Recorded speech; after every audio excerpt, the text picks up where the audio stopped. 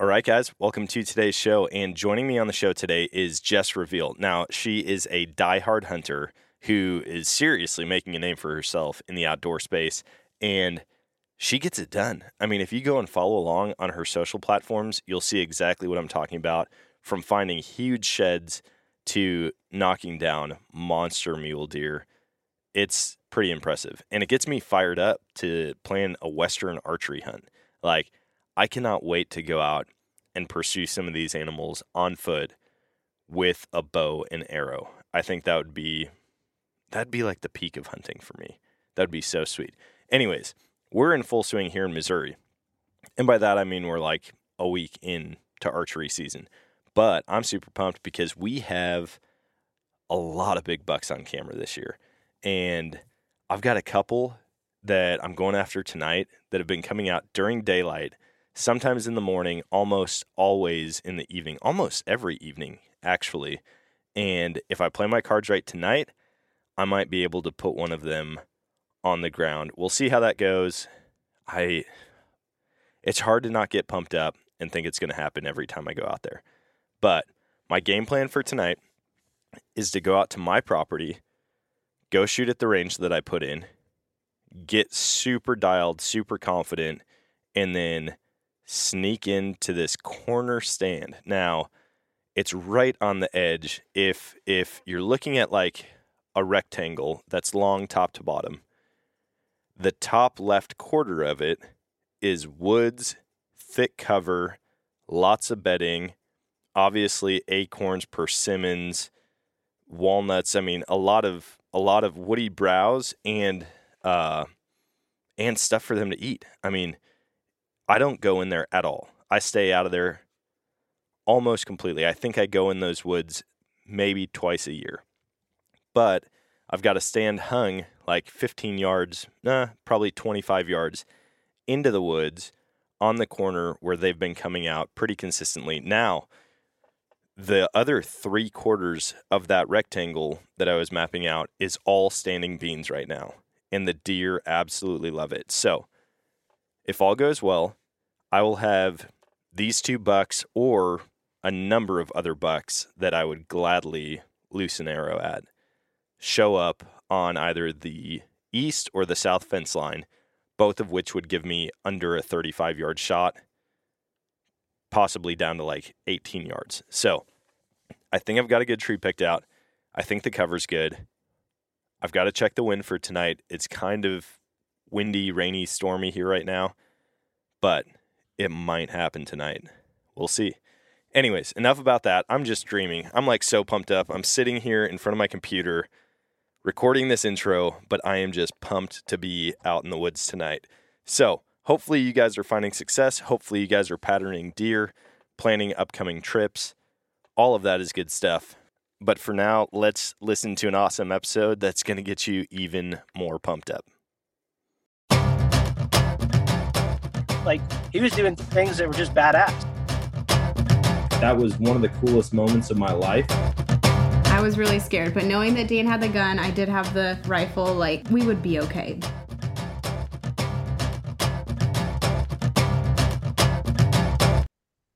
All right, guys, welcome to today's show. Now, joining me on the show is another super bad hunter. I mean, I don't know how to say it.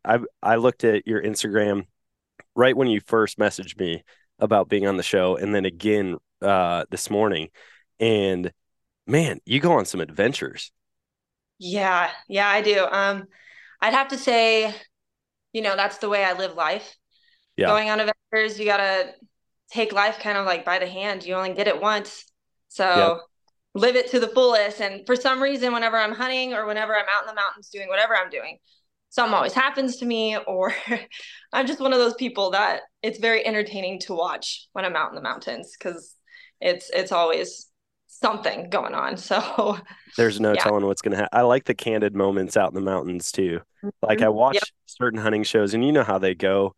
They only put little bits and pieces in there. And I'm like, I want to see just like a buddy hunt where they film everything. And then the kill shot, obviously, you get that at the end. But to just go through and watch people give each other a hard time, or like we went on a shed hunting trip down in It wasn't Utah. It was New Mexico this year.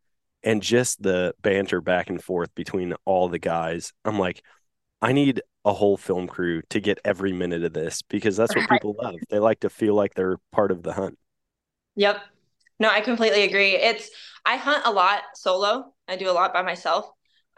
So like this last year that I got last week or 2 weeks ago, it was one of those weeks back in the day. It's hard to get the kill shot because I'm always on my own.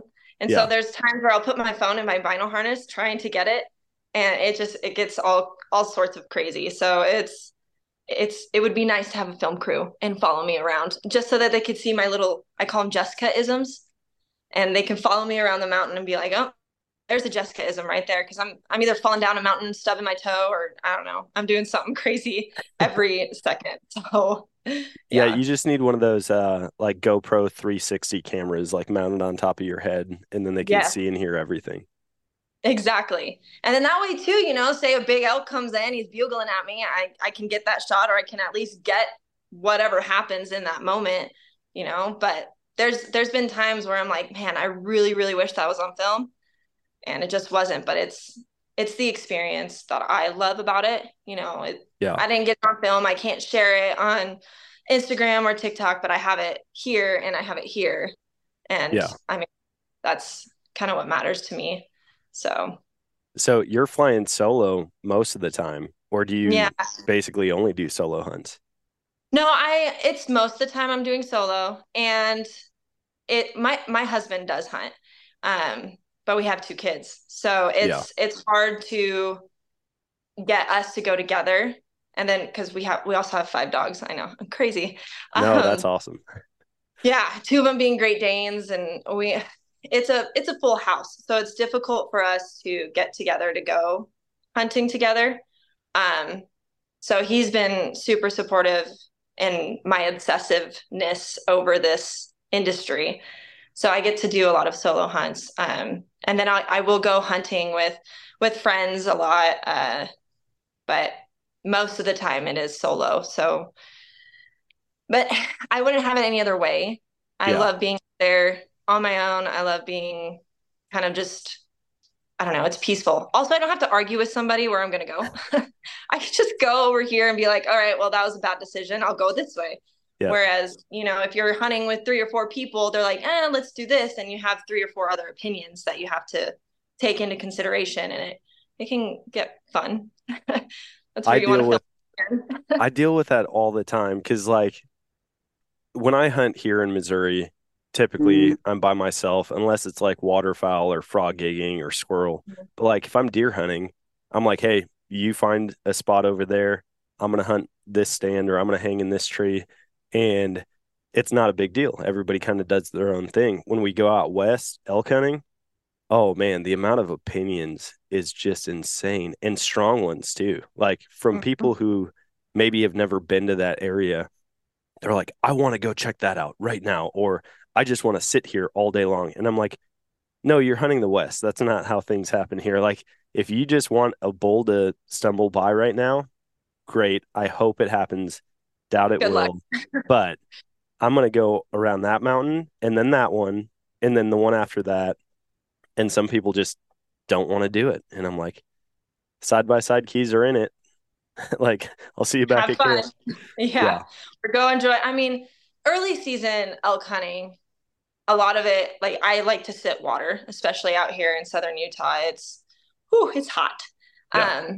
So, I'll sit water in the mornings and the afternoons, but I get really antsy. I'm like, ooh, okay, it's been 3 hours. This is great.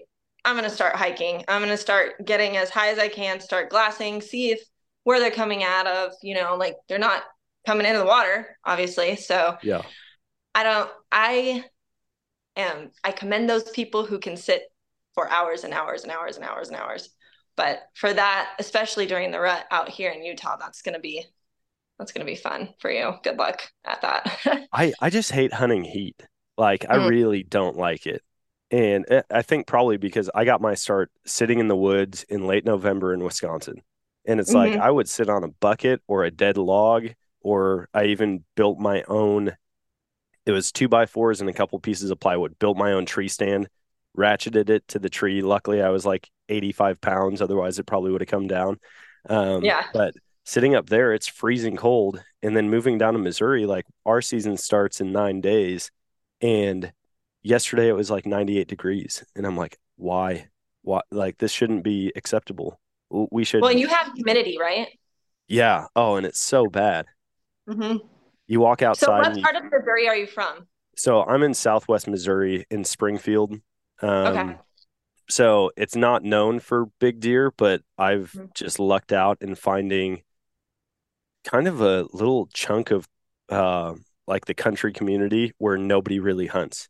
And so out of 400 acres that I can hunt, I have one person that hunts on a bordering property.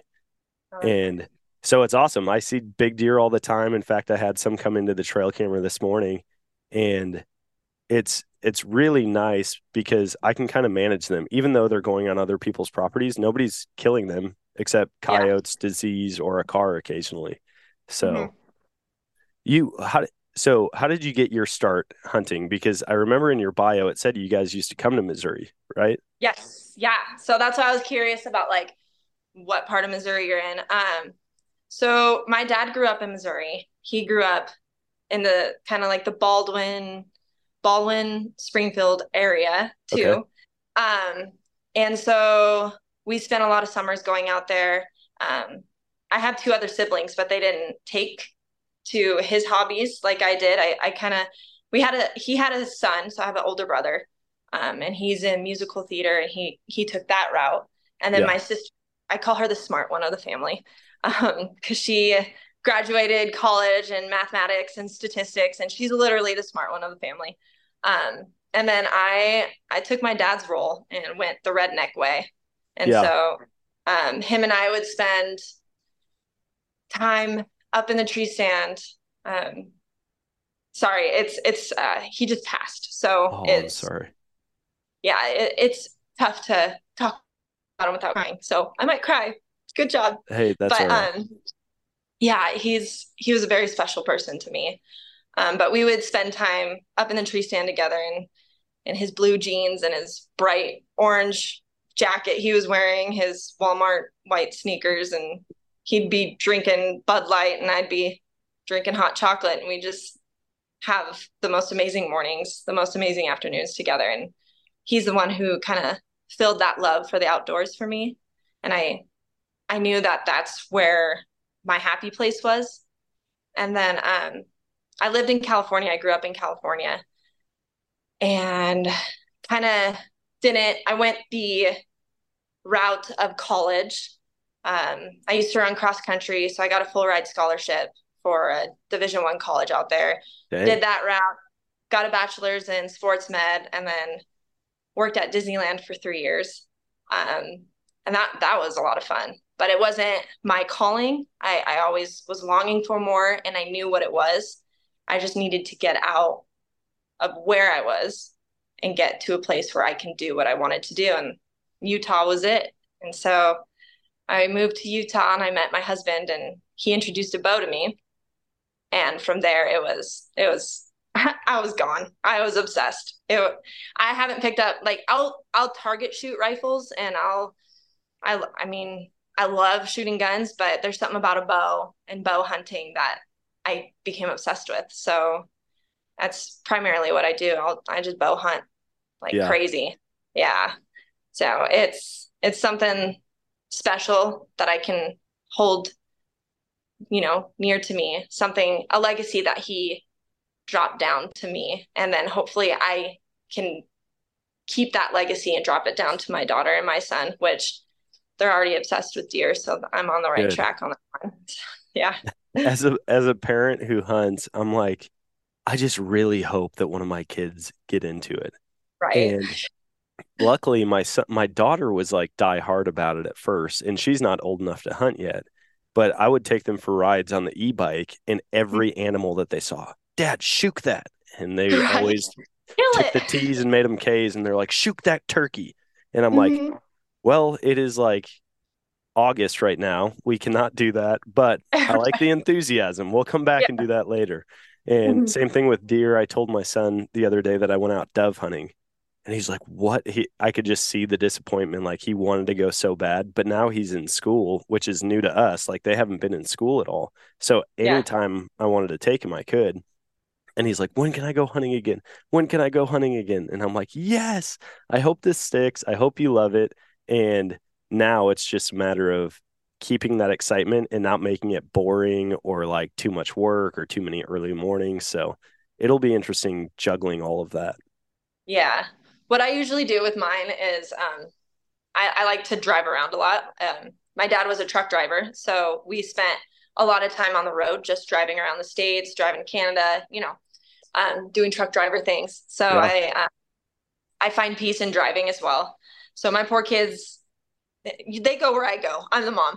Yep. And so they get stuck in the car, but I think they love the driving. But every time we go down a dirt road or mom gets a wild hair up her butt and wants to take this crazy gnarly trail that no car should go down, I always tell them, all right, if you guys see a deer, you get a quarter. If it has antlers above its ears, I'll give you $1. And so they're constantly on the lookout. That is awesome.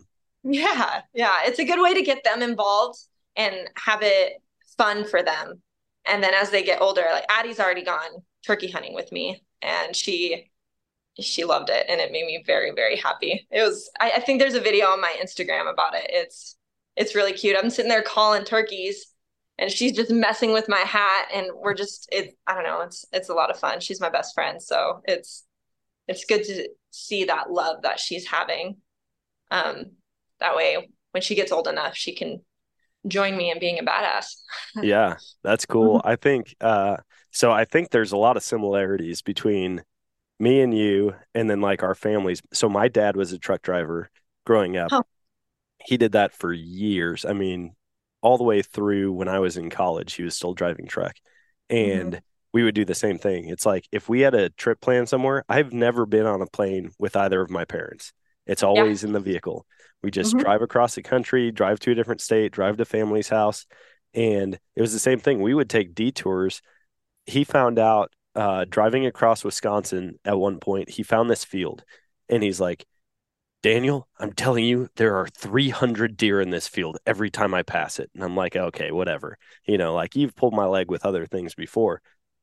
Sure enough, we do like an hour detour just to go past this field. And it was probably an 80-acre field. And you couldn't see the tree line behind the deer. There were so many deer. And I'm like, I don't understand this. I've never seen this in my life. We've hunted, we've gone in shine fields at night with spotlights just to see what was out there. And I've never seen that many deer. And now it's the same thing with me and my wife and kids. Like we'll hit the road.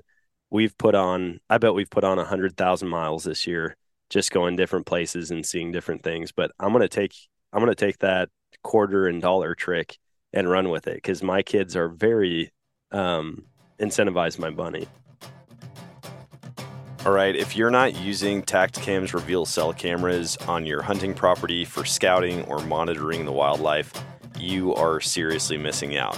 When you pair that with the Reveal mobile app, you can see the action as it's happening, no matter where you are. In fact, I've got trail cameras up in Wisconsin on the land that we hunt, and not only do I get pictures from those cameras sent to me, I can also track the progress of the camera, the battery life, how much memory is left on the SD card, and I can see what the weather's doing at the time that a picture is taken. So I can't think of a better tool for scouting, whether it is close to home or in a totally different state. So if you want to stay tuned into the action or just get into the action, go to revealcellcam.com or tactacam.com and use code Nomadic for 10% off at checkout. All right, I get asked all the time, so here it is. This is a list of my go-to optics for the fall. First and foremost, I've got my Fury 5000 range-finding binoculars from Vortex. These things go with me everywhere, from hiking and floating trips to fishing trips, and obviously on every one of my hunts. I love these because I can basically replace two with one. I don't have to carry binos and a rangefinder when I've got it all built in to one awesome piece that fits right in my bino pack. Next up is my Razor HD spotting scope. Now, this goes with me on all my western hunts, and I keep it in the truck all fall if I want to glass a field or do some scouting on a current property that I have. You can't go wrong with any of the spotting scopes from Vortex, but the Razor HD is by far my favorite, and I'm excited to check out the new Mini Razor HD. So if you want to see a list of the amazing optics that Vortex has, head over to eurooptic.com. That's EUROOPTIC.com and enter code Nomadic10 at checkout to save 10% off your Vortex order. Now, let's get back to the show presented by Vortex.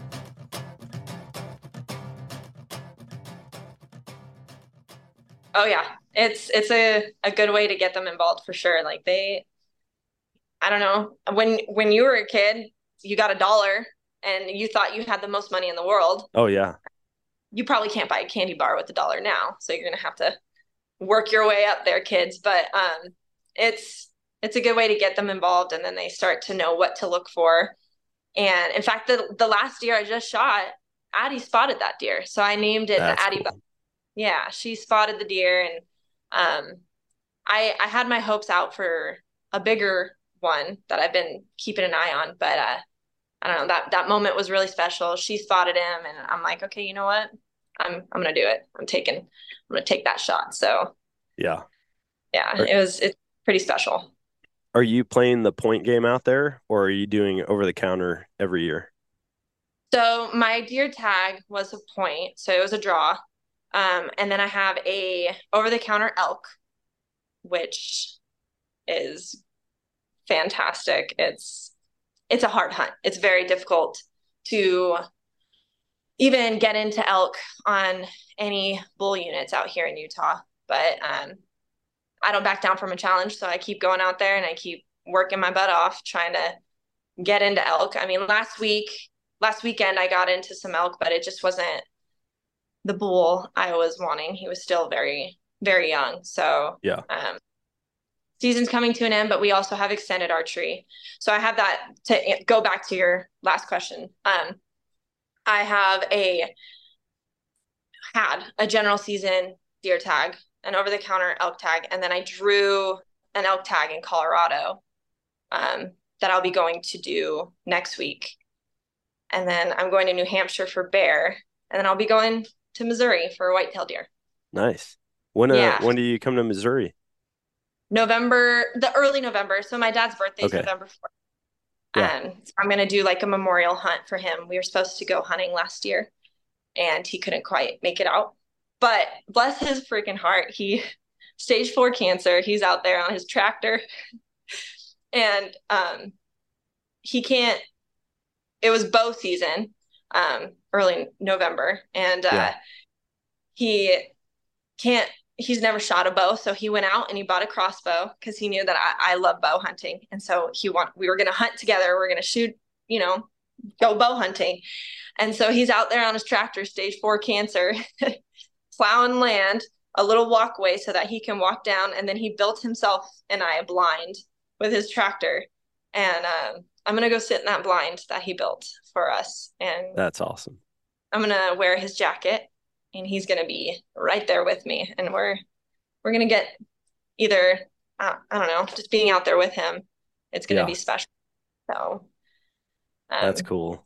Yeah, it'll be early November. I'll be out there, and it'll be near Rolla area. Oh, nice. Yeah, We're not that far. We're not far from Rolla. We've got, early, like mid to late September normally isn't a time that you're going to shoot a big buck here. But the last couple of years, I've had awesome success. Like late September, deer have just been showing up in the middle of the day for whatever reason. But it's tough because now that I like to travel and experience new places, I keep booking hunts, and then I'm like, okay, that's 4 more days off of my archery season in Missouri. Okay, and so I'm like, I really want to shoot a buck early or mid to late September this year, because basically all of October I'm gone. And then I've got a buddy coming in from Florida to hunt my property in early November. And I'm like, my focus is going to be getting him a deer. And it's a juggling act for sure. But it is. Go ahead. Sorry, go ahead. Sorry. I was going to be going out to Utah. So I took my good friend Linnea. She's never hunted before and she got a bow and she's like, I'm into hunt. Like I'm going to go out and hunt, mule deer with my bow. And I'm like, sweet. So she drew the San Rafael unit in Utah and we went Yep. out there. So side note, maybe we'll chat after this because we found some stud muleys and first time for me ever archery hunting mule deer. I didn't even have a tag, but I was just kind of like chaperoning her or teaching her. And we got into 6 bedded mule deer bucks in an hour and a half. And I'm like, this is the greatest thing ever. And we weren't able to make it happen. We were like this close. She crawled into 15 yards on one, drew back, stood up, and all we could see were the ears and the antlers, and there was a big down tree in front of it. And so she's crawling, I'm videoing, she looks back, I'm like, draw back, stand up. She does, and all she could see was like the neck and up. Oh And man. you know how mule deer are. A lot of times they'll bound away, stop, and turn. And so I told her that before. I'm like, if it gets up and runs, just stay drawn back, wait for it to stop. And this thing, I've never seen a deer go from bedded to a dead sprint like this. And it was gone. I mean, never saw the buck again, but Yep. it was definitely the hunt of a lifetime. I said, don't get used to this. If you have that many encounters with big bucks, I mean, I'm going to hunt with you forever because nobody has that kind of luck. I know. Just keep her as your good luck charm. Take her around everywhere. Next time I'm going to take her so we can go elk hunting and see if I can get into some big bulls just around. So in that unit, we didn't have elk tags at all. And a bunch of people were hunting there. We saw them running around on 4-wheelers and side by sides. Nobody hunted the valley that we were in at all. It was like surrounded by dirt roads, but like the animals just felt safe there. And we had a bull. I still haven't come up with a name for him, but I thought it was a bear at first. We were sitting on this rock ledge and I just hear like, "Rrr," and I'm like, there's a bear. Like it's going to come out of these woods. And after about 5 times of just making that sound, I heard the same sound followed by, and I'm like, You're like, oh man, it's a bull. It's a bull. I'm like so pumped. I'm like, why don't we have an elk tag? This sucks. And then he came in. He was within 100 yards of our tent that night. And another bull sounded like a younger, but mature bull just screaming within 100 yards of us. And so we're like, You're just like laying there. we've just got a tarp. We're laying it on our sleeping bags and we're looking at each other like they might run right over us. Like they're getting closer and closer. And we ended up seeing one during daylight at the end of season. And it was a good 6x6 with like probably 35 cows. But yeah, Utah is insane. It is. Leave it to Utah to get you into some big muleys. There's something about like I love elk hunting. Elk hunting's amazing. They're amazing animals. I mean, you can call them in. There's something about mule deer that I get the itch. I love those animals so much. Even when I see a doe, I start freaking out. Like it's a deer. It's a mule deer. Yeah. There's That's a something quarter. about exactly. It's a quarter. Yeah. Where's my quarter? I should be a millionaire with all the does I've seen, I guess. But yeah, leave it to Utah, man. It's Utah's fun to hunt in. And like you said, if heat is a big one, especially if you're doing bow hunting out in the early seasons. Cause I don't know. Well, Missouri season for bow is what? It starts early November. September 15th. So it starts September 15th. Oh, it's close. It's close. Yeah. Okay. It's really close. So yeah, it goes from September 15th until the day before rifle season, which the dates for that change every year. And then late season picks up after rifle and goes into January. Okay. Yeah, you guys kind of have a long season. Oh yeah. Well, so do we.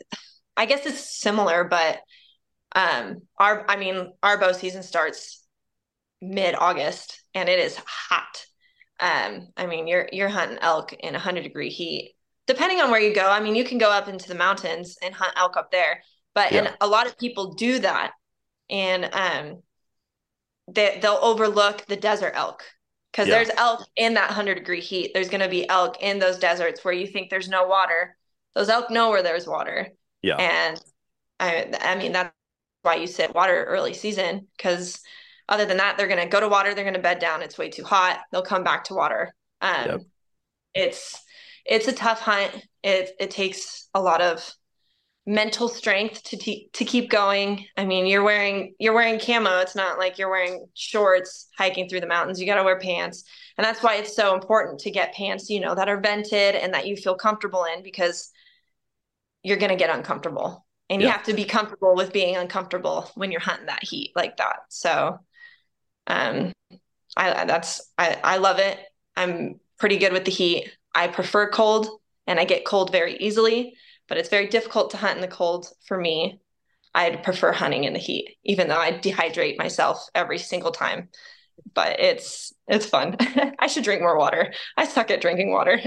The things we do to chase animals, put our bodies through the ringer every day. Mm-hmm. So when you're hunting over these water holes, do you hunt like the morning over water, and then do you go look for them bedded, or how do you play that game? Yeah, so early season, I'll sit water in the mornings. If they aren't coming in and I'm not seeing anything, like I said, I'll get antsy. And so I'll start hiking, and I'll go up to see in glass, see if I can find any movement, see if I can find them bedded down. If I do find them bedded down, I'll keep an eye on them and kind of discuss my next option. Do I, you know, try to make a stalk on them bedded down, which usually I'll probably end up doing because I get impatient.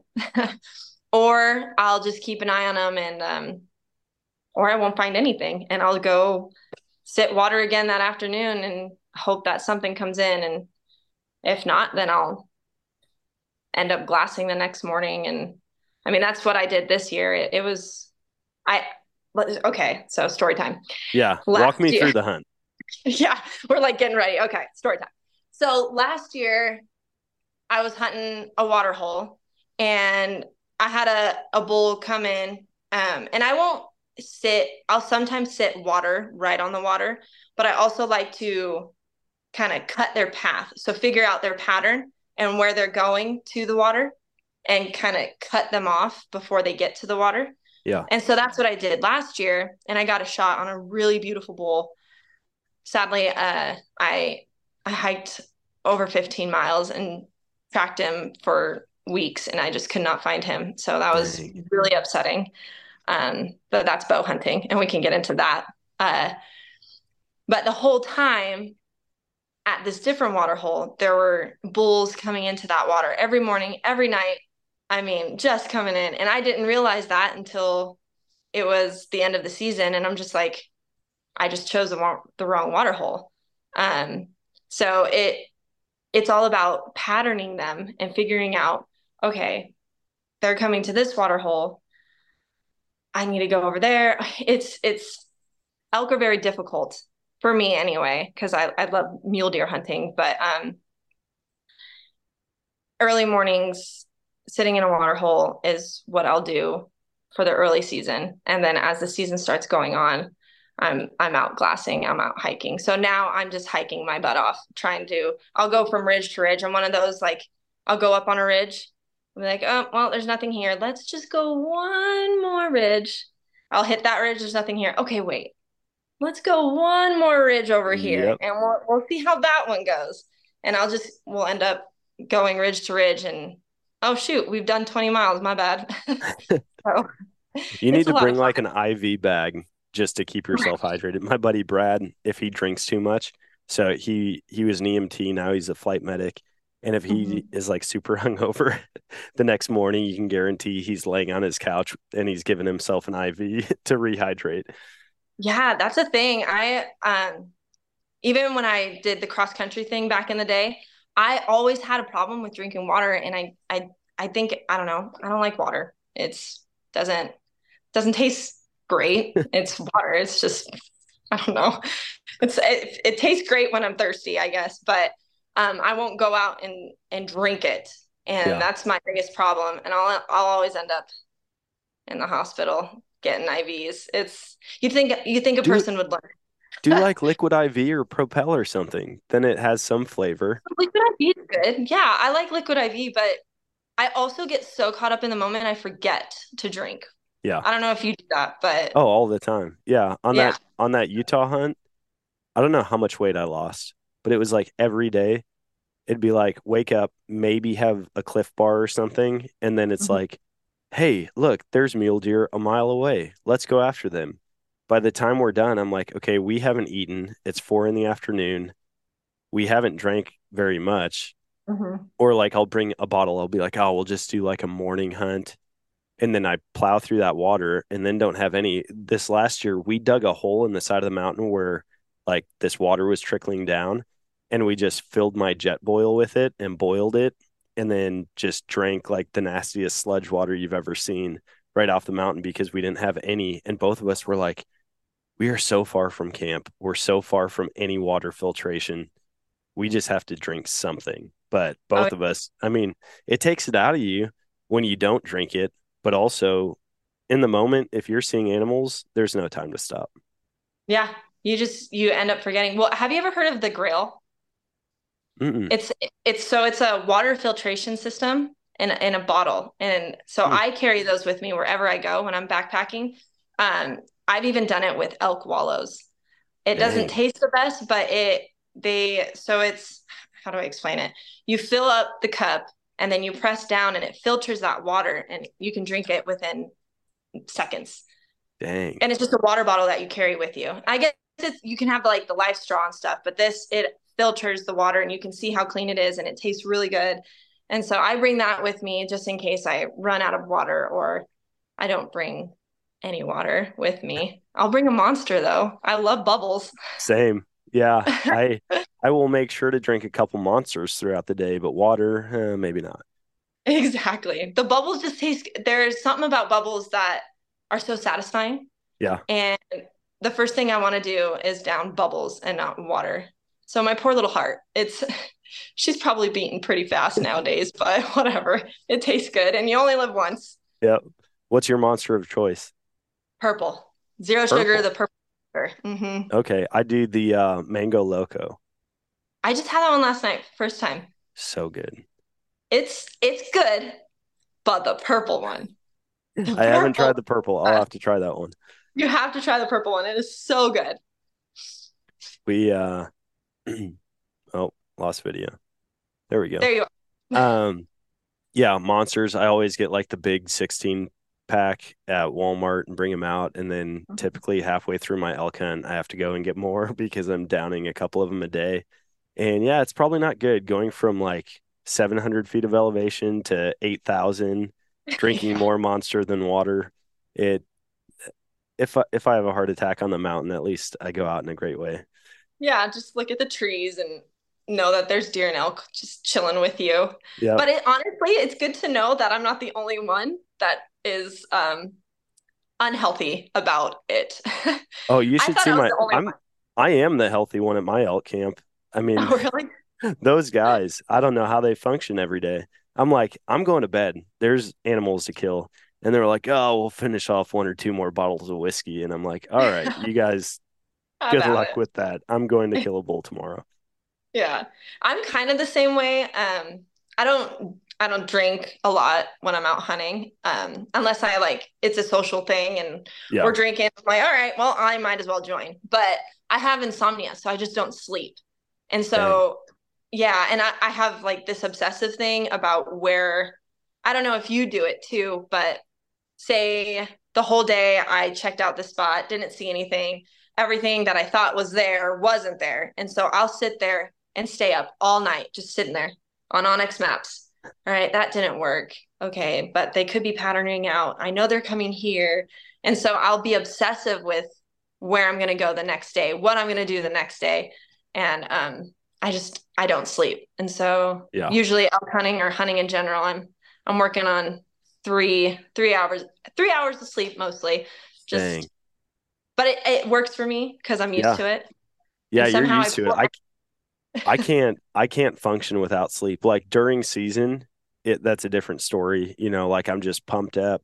I can wake up that fast every day for season. mm-hmm. Outside of season, I'm like, "Oh, I only got 7.5 hours of sleep last night. I'm dying." Right. And now with the kids being in school, they go to school early. Like we have to drop them off at 7:20. And I'm like, that's crazy. I don't remember going to school that early. I feel like it was halfway through the day before they dropped me off. Yeah. But waking up early, I'm like, outside of season, forget it. I'll set 15 alarms and just push snooze on every one. Right. Just During sit there. season, I don't even Oh, need an alarm. I'm up. I'm ready to go. yeah. You get antsy if you're not up Yeah. before a certain time. Like I'll check my phone. Okay, it's 4 o'clock. All right, I got 30 minutes because I usually get up around 4:30 Yeah. during hunting season. But when it's off season and I don't have to get up for no reason whatsoever, that snooze button is a good old friend of mine. And then Oh my yeah. husband, he likes to have probably like you said, like 6 alarms, and so they're just going off constantly. And oh man, I feel bad for him. I have kicked him out of the bed multiple times, telling him to turn his freaking alarms off. I am not waking up. You wake up. Yep. And he's one of those deep sleepers. And so he doesn't wake up to his alarms. And that's why he has so many. And I'm Yeah. the one that wakes up to a pin dropping. So That is I'm the same with me and my wife. It's like oh, I mean, if a fly lands on something, she's like, what was that? What was that? yeah. She's like Where shaking me awake. Half the building could be blown away by a tornado. I probably wouldn't wake up. be I'd out. wake up and be like, oh, what happened? And start renovations. Yeah. And that's, it's a big joke with us. If someone were to ever break into the house, I have the gun next to my side of the bed because I'm the first one to wake up. And he'll probably wake up and there's just going to be dead bodies on the floor. Like, oh no, babe, don't worry. I got it. handled it. I got it. And he goes, oh yeah, well, I'm glad that you got, okay, snooze. And he'll go back to bed. I got to clean up the mess. Well, with 5 dogs, you shouldn't even need to sleep with a gun. Right? Especially two of them being Great Danes. Yeah. If anybody ever tried to enter the house, it'd be one hell of a racket, that's for sure. Because I like to go extremes.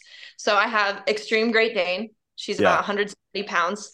And then I have an extreme tiny little puppy, and she's 5 pounds. Oh my So I got gosh. a Papillon, I got a Great Dane, and then in between I got a duck dog, a wiener dog, and then another Great Dane. So I yeah. love dogs. I don't Mhm. understand cat people, and I really don't understand like cat people and dog people that have Mhm. both. I'm like, if you have a farm cat, that's one thing.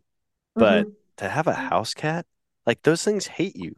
They act like they're better than you all the time. They judge you. They'll They sit there and do. just look at you and judge you. It's like, I don't need your judgment. I'm getting judgment over here. I don't need your furry little judgment over there. Exactly. A dog, it's just like they know Love. when something's up. Yeah, it's like everyone else is judging you and they're like, you're the greatest human being I've ever met. I just want more pets. Pet me, please. I'll give you kisses in return. Yeah.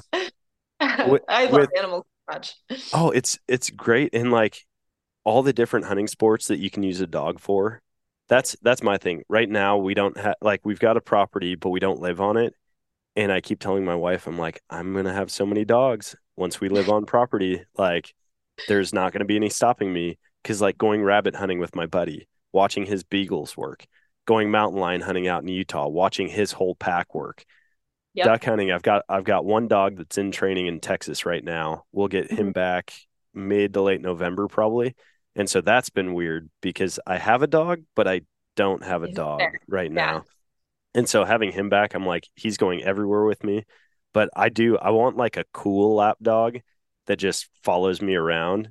I don't want one Yep. that's yippy or that acts like a cat. But if it just follows me around everywhere, I've got my whole truck loaded with dogs. I'd be more than happy with that.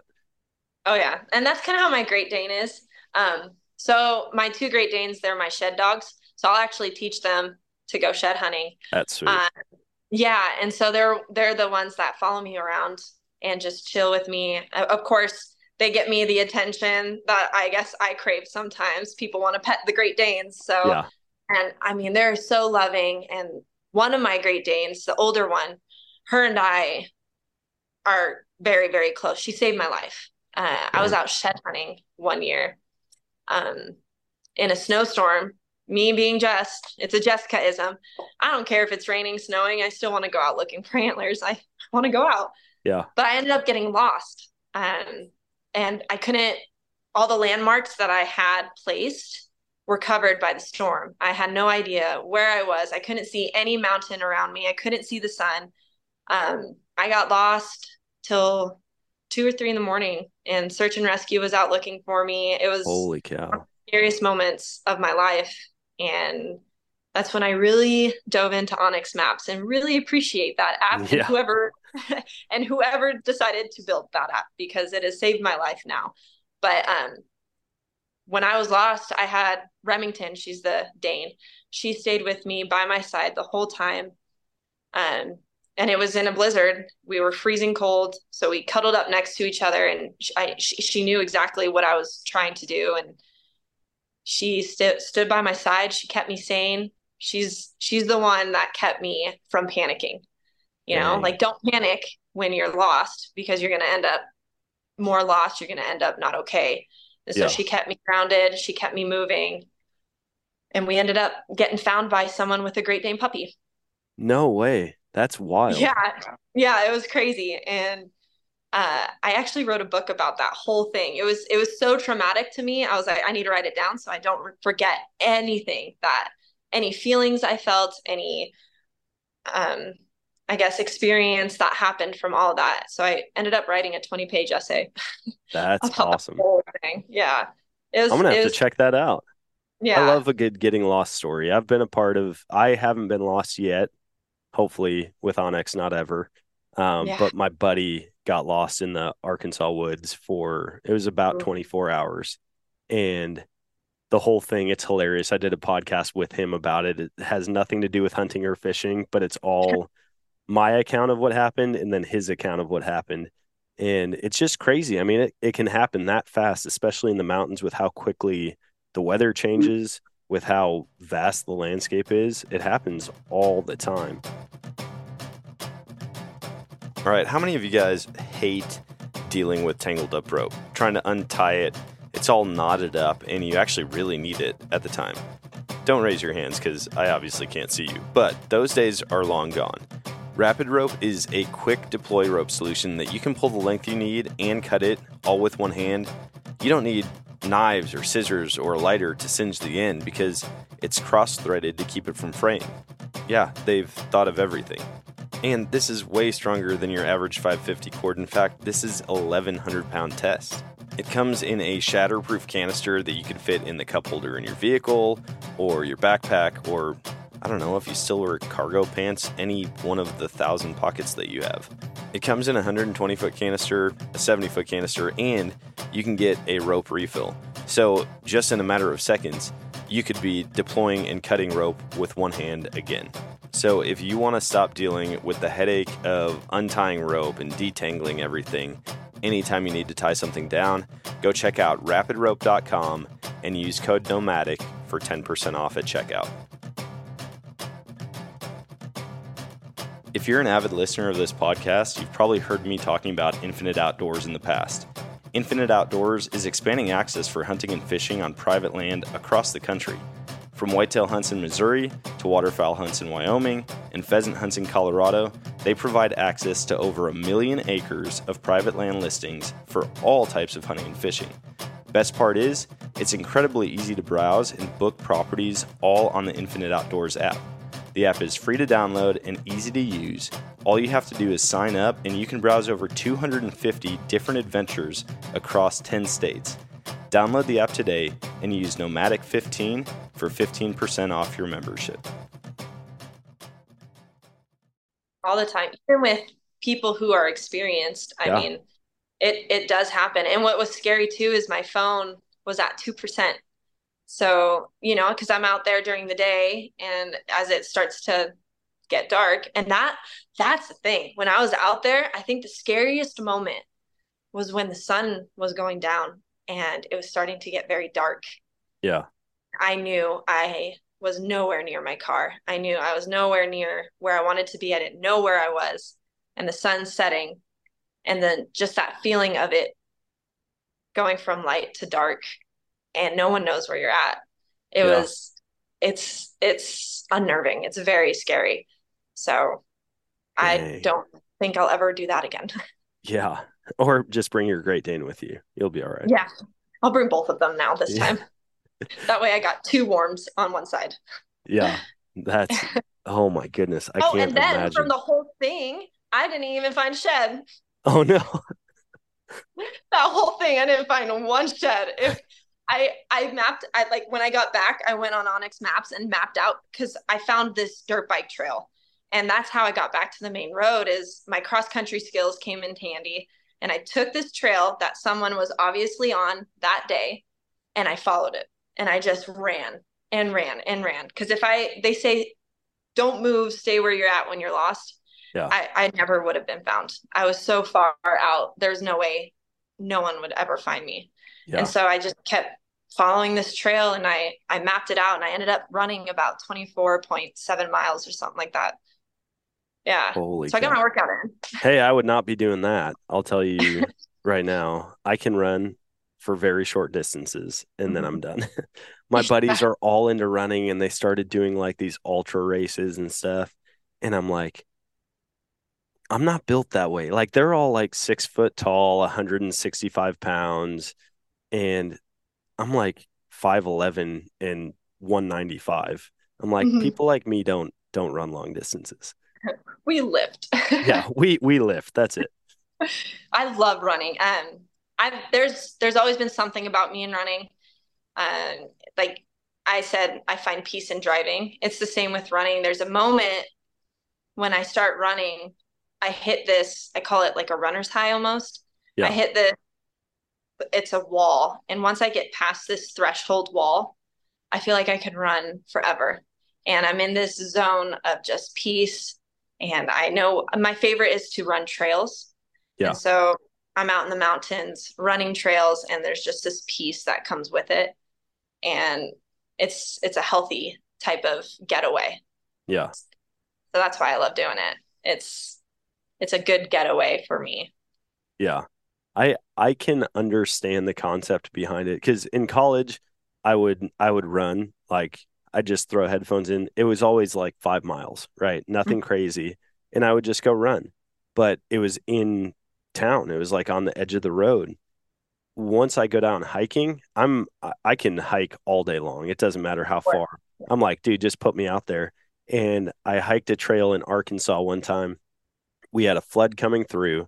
I had to get the vehicle and move it around, like around probably 25 miles around this valley so that we could get out without having to cross the river the next day. And I did it. And I was like, I'm going to see how fast I can make it down the trail. And I just booked it. I mean, like as fast as I could run. And it's steep. It's like 2,200 feet of elevation change, I think. And so some of the spots I had to like go slower, but I was just like sprinting down it. And I'm like, this is the coolest thing. I feel like a wild animal right now, just booking it through the mountains, right? Like trees flying by. So I could do that. But my buddies keep trying to get me to the Buffalo River Trail. It's like 34.6 miles. And they want to set the record for it, how fast it can be run. And I'm like, I'm not going to go with you on that trip. I'll hike. Maybe I'll like set up camp, have a snack for you when you come by. But like, yeah, when you come by, give them the waters. yeah, I'm out there. I've got signs like, you can do it, Brad. Yeah, go. But like trail running is totally different. Anything outside I can get into, but the whole like treadmill, people who run on treadmills, I think they're probably cat people. Yeah, I call them dreadmills. Yeah, exactly. Yep. I can't do treadmills. I need to be out running. And you said you ran with headphones and music. Yeah. So in college and in high school, all the times I was running, we weren't allowed to wear headphones. We weren't allowed to listen to music.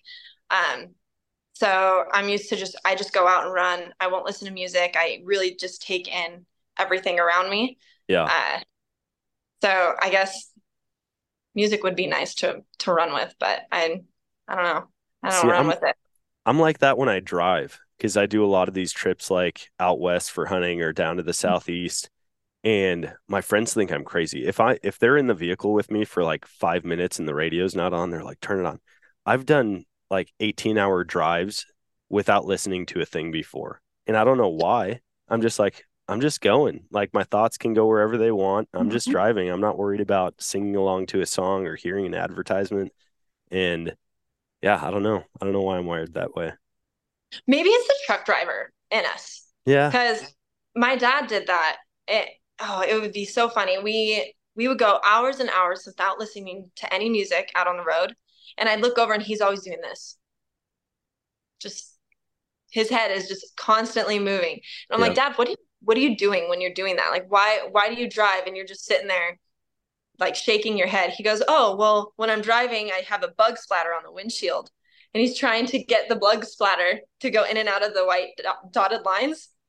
And it's a game that he'll play when he's driving. And so I'll start to do that, and I'd rather do that than listen to music sometimes. And so maybe it's the truck driver in us. We just find the peace in driving, and we don't need the music. We don't need the ads or the podcasts. We just want the drive. Yeah, that's good. I've never really put too much thought into it. I used to play the game, like if there were fence posts on the side of the road, I would like time it out when the vehicle was between the fence posts. And I'd kind of be like, now. And I don't know why I did it. And someone was like, dude, you're OCD. And I'm like, if you knew me, you would know that's not the case. Like, it's just something entertaining to keep doing. Mm-hmm. It just makes the drive that much more fun. Not even fun. It just makes it more, I don't know, unique to yourself. Yeah. It makes it more peaceful, more, I don't know, for you. So I mean, I have so many memories in a truck with my dad and just not listening to anything, having good conversation. There are times where we won't say a word for hours, and I just sit there and I'd be in my thoughts. He's doing his little bug thing, and that's all we needed, just the time together. There's times too, like truck driving aside, he'd call me. I don't know if you do this with anybody, but he'd call me just so that we had each other's company on the phone, but we won't say a word to each other.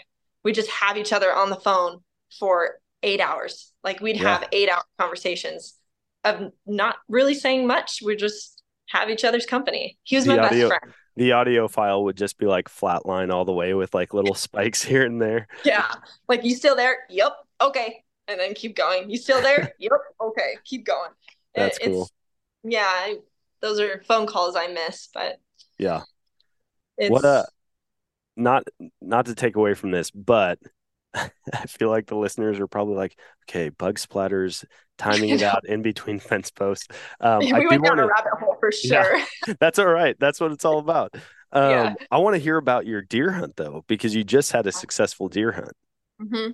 What was that? I mean, was that in Utah?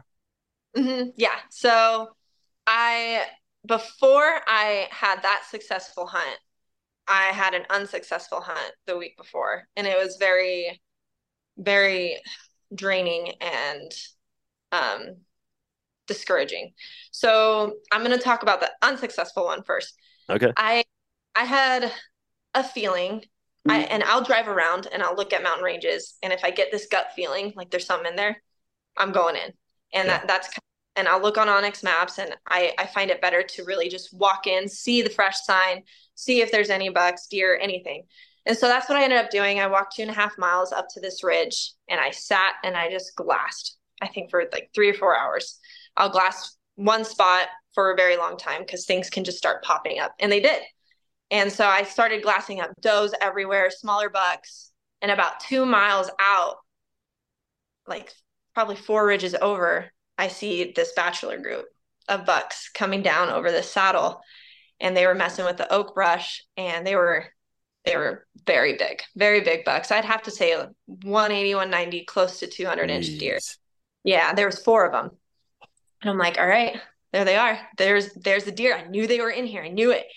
And so I sat and I watched them. I watched them bed down. And I'm like, okay, I have time to get over there. It's about 2 miles out. Let's play the thermals. Let's play the wind. What's going on? And so it was in the afternoon. The wind was going down. And so I'm like, okay, well, I can't go up and around them because they'll get me. Yeah. So what I ended up doing is I hit the bottom. I blew out so many deer, but they didn't care. I was pretty far away where they didn't, and there was moo cows around. So I didn't think blowing out the deer was the biggest deal, just because moo cows can blow them out too. Yeah.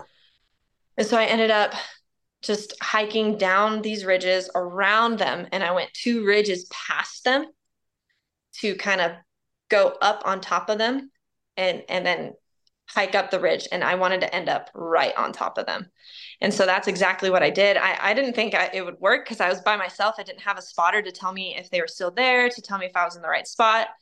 And so I went around and I got up on them and I look and I just see antlers just chilling. And I'm like, oh my God, it worked. Like, here we go. I'm downwind from them. This is going to be good. How far away are you at this point? 40 yards.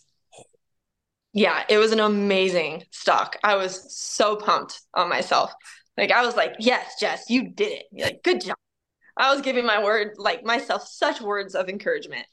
How many dollars is that worth? Because I mean, you saw 4 big bucks, but I mean, stalking, you got to throw a $5 or a $10 bill in there. You know what? I'm gonna go with I'm pretty $63 I earned that day. Okay. 63, very specific. But yeah, I saw the deer I was checking out, and he was bedded down, and so all I could see is his antlers, and I mean, they were just he was beautiful. And so I drew back and I started raking leaves and bushes and stepping on sticks to get him to kind of jump up. And he jumped up. He had no idea I was there, but when he got up, his butt was directly facing me. Like, it was just his butt. And then he went out and I just saw antlers. And I'm like, well, this is great. I can shoot him up the butt. Yeah, Texas heart shot. Yeah, but that's a really small target compared to the broadside target that I would have. And so I let in and he just walked forward, just eating. And so I kind of stalked around this juniper that I was in, and I saw him raking this oak brush. And so I just saw his face and his antlers. And so I stepped behind the bush, I drew back, and I was waiting for him to kind of walk forward. Well, he decided to take his little jolly time and didn't walk forward for what felt like 10 minutes in full draw. Because if I would have let in, he would have seen me. Yeah. Because his face was out. And so I held this draw probably for a minute or two, and I'm just shaking. I mean, my arm is shaking. I'm having issues holding this bow up. My bow is really heavy. And so finally he walked forward. And when I went to aim and get, my sight where I wanted it, I just could not stabilize my bow. I was just doing the circle thing. And if I would have let in, he would have spooked. And so I just like, all right, let's do it. I got it. And so I took a deep breath. I got it. And I released, and the shot was just a little high. I think I hit him in the air pocket. I found his blood trail.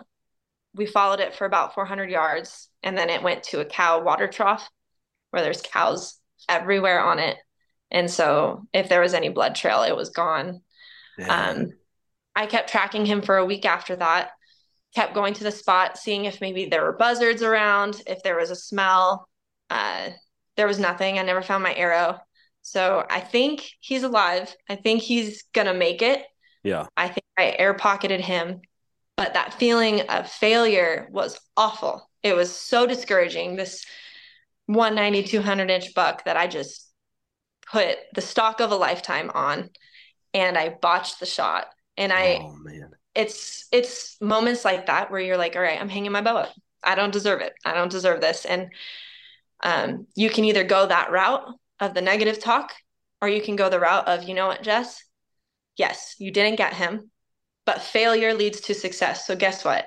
Now, take your time. Yeah. Don't rush the shot.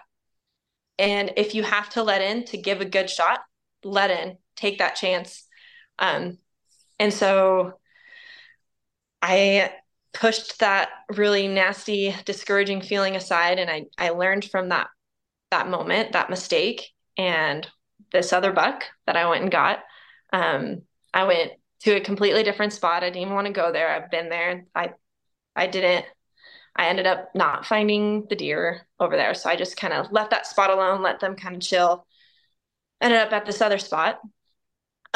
So Addie was with me at this moment, and she spotted this buck, and we watched him for a while. I watched him bed down, and it got dark. So I was like, okay, well, I'll get him the next morning. And so I kind of watched him bed down. The next morning, I ended up going out there, and he was still bedded down, but I got out there to the point where if when he got up in the morning, we would cross paths because I knew where he would be going just from watching him the night before, his pattern to get to the bed.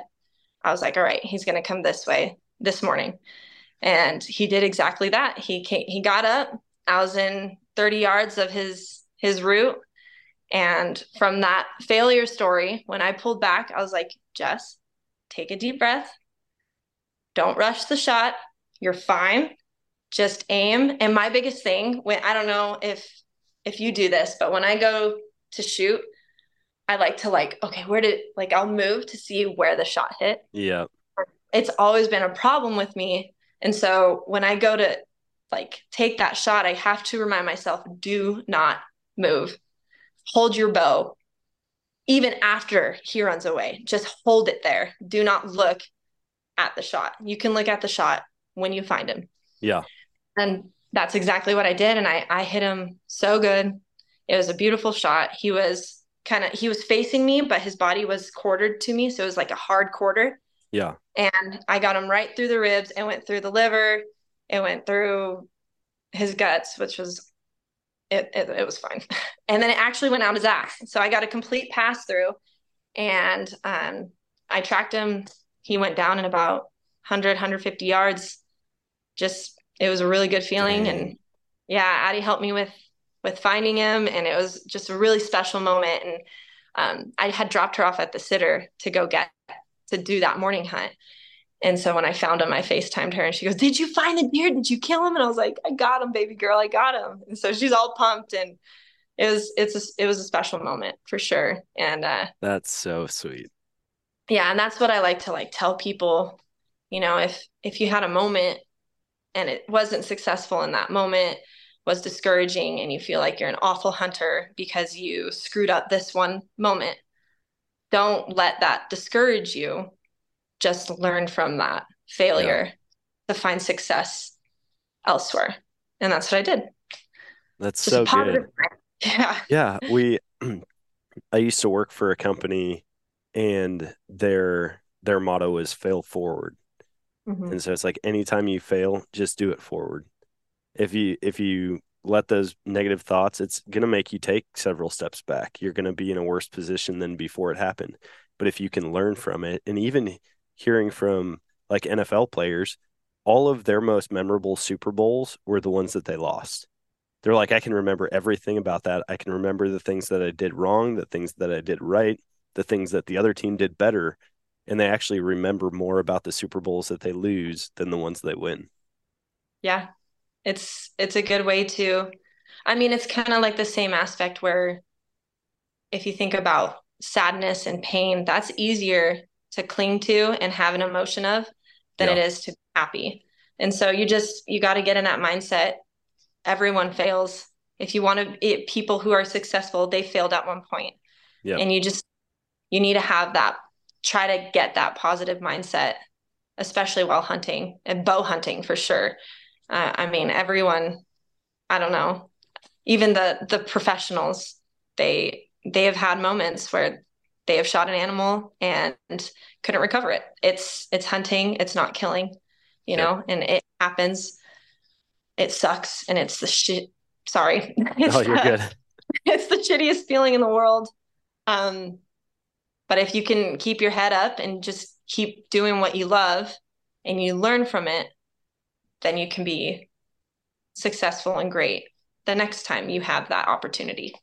Absolutely. So that's kind of what I live by. Also, FAFO, which is F around and find out. Those are the mottos. Surely you have those both tattooed somewhere, right? You'd think I would, but I don't.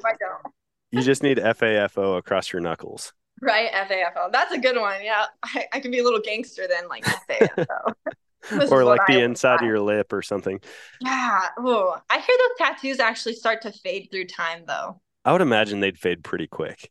Mm-hmm. Like, think about an injury like on the inside of your mouth. It just goes away within days. So yeah, and surely... I don't know the point of a tat. I like for people to see my tattoos, on my hand. I don't know if you can see them, but I got a little horny toad. Oh yeah.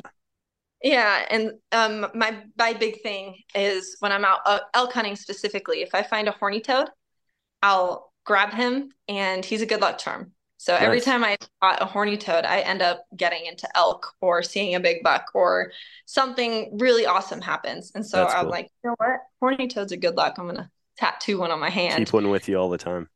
Yeah. So I don't know if you've seen my TikTok or Instagram, but I do like this little critter catching thing. Yeah, And I love to catch critters when I'm out there. So I'll find snakes, I'll catch snakes, tarantulas, lizards, anything that I can catch. I'm out there doing little episodes of critter catching. Jess's critter catching is what I call it. But Steve Irwin Hunter. yeah, That's exactly. I'll even do his accent sometimes, like, "Hey, mate, I got a gopher snake over here." And it's just like, I don't know, I'm making entertainment out of it. that's awesome. What's your next hunt this year? I'm going to Colorado next week for elk. Nice. Yep, mid rut or preseason rut, going into the rut. I'm super excited. Hopefully, we can get into elk. I don't know. I might be going solo. We'll see. But Yeah. if I do, I have friends out there that'll help. Charmaine lives out there too, so Yeah. um, I can call her up, and I'm excited. It's going to be a lot of fun. I'll probably do some elk hunting, just any bull unit out here this weekend. Yep. But I'm gonna be preparing for Colorado for next week for sure.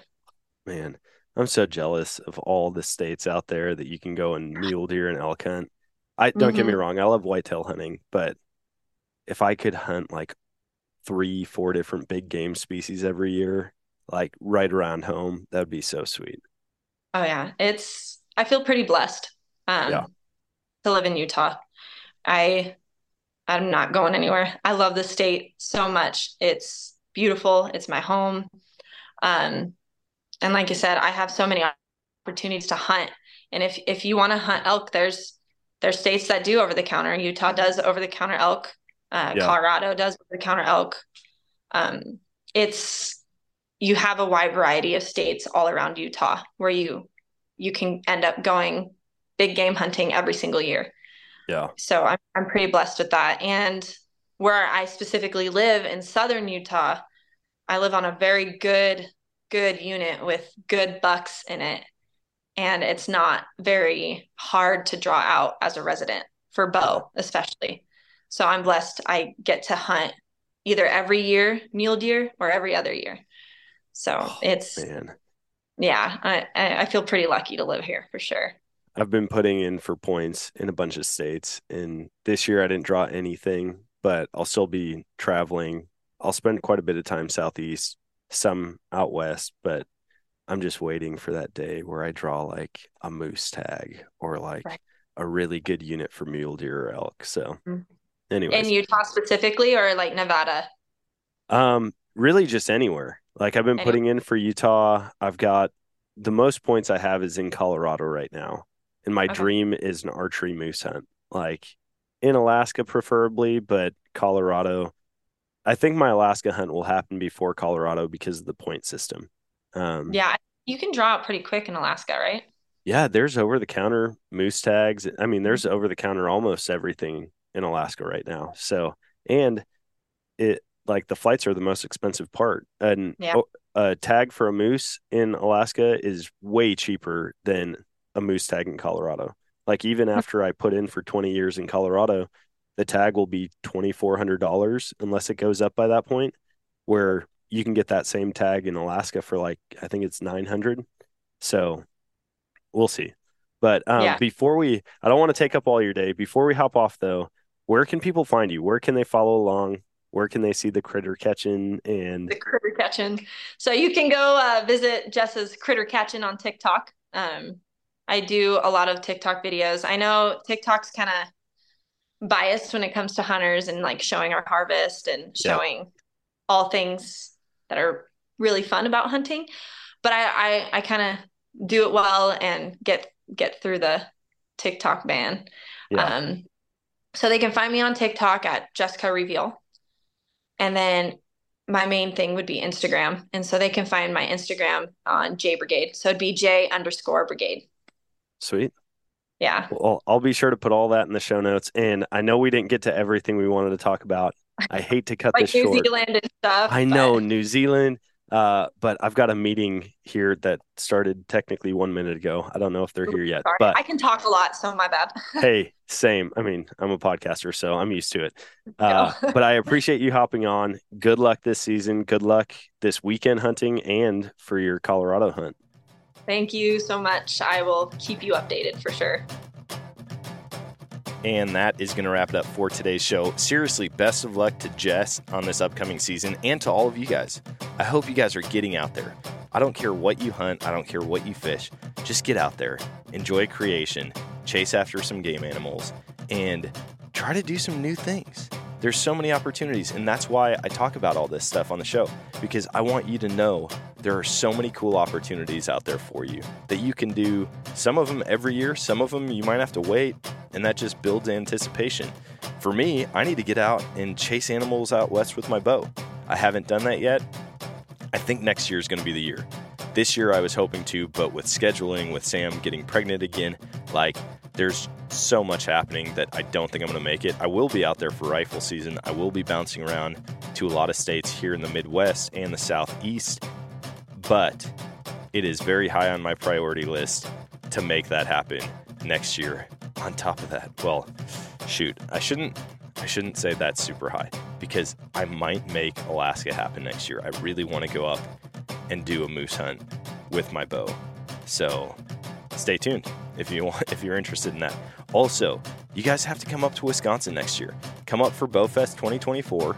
And if you do, hop on the BowFest website and register now. Make sure, though, to use code NOMAD24 at checkout. That's going to save you $10. The price is going to go from $89.99 to $79.99 when you punch that code in. And that's only until the next price increase. So no promises on how long it will last. That's why you got to go do it now. And I hope to see you there. Stop by the booth, pull up a chair, chat with me, share trail camera pictures, success stories, whatever that may look like. And hopefully we can find some time to walk around the courses and actually shoot, go listen to music. I just love meeting new people. I love hearing about people's passion and desire to get outdoors. So remember, code NOMAD24 at checkout, and you can come hang out with me. Look forward to seeing you there. But for now, get out in the woods. And if you're out there, please be safe. If you're in a tree stand, wear a harness. I hate seeing pictures or videos or hearing stories of people falling out of the tree because of a tree harness, or because of a lack of tree harness, I should say. So please be safe out there, whether it's there, out in the mountains, in the marshes. Take the measures you need to take care of yourself. And until next time, always choose adventure, and God bless.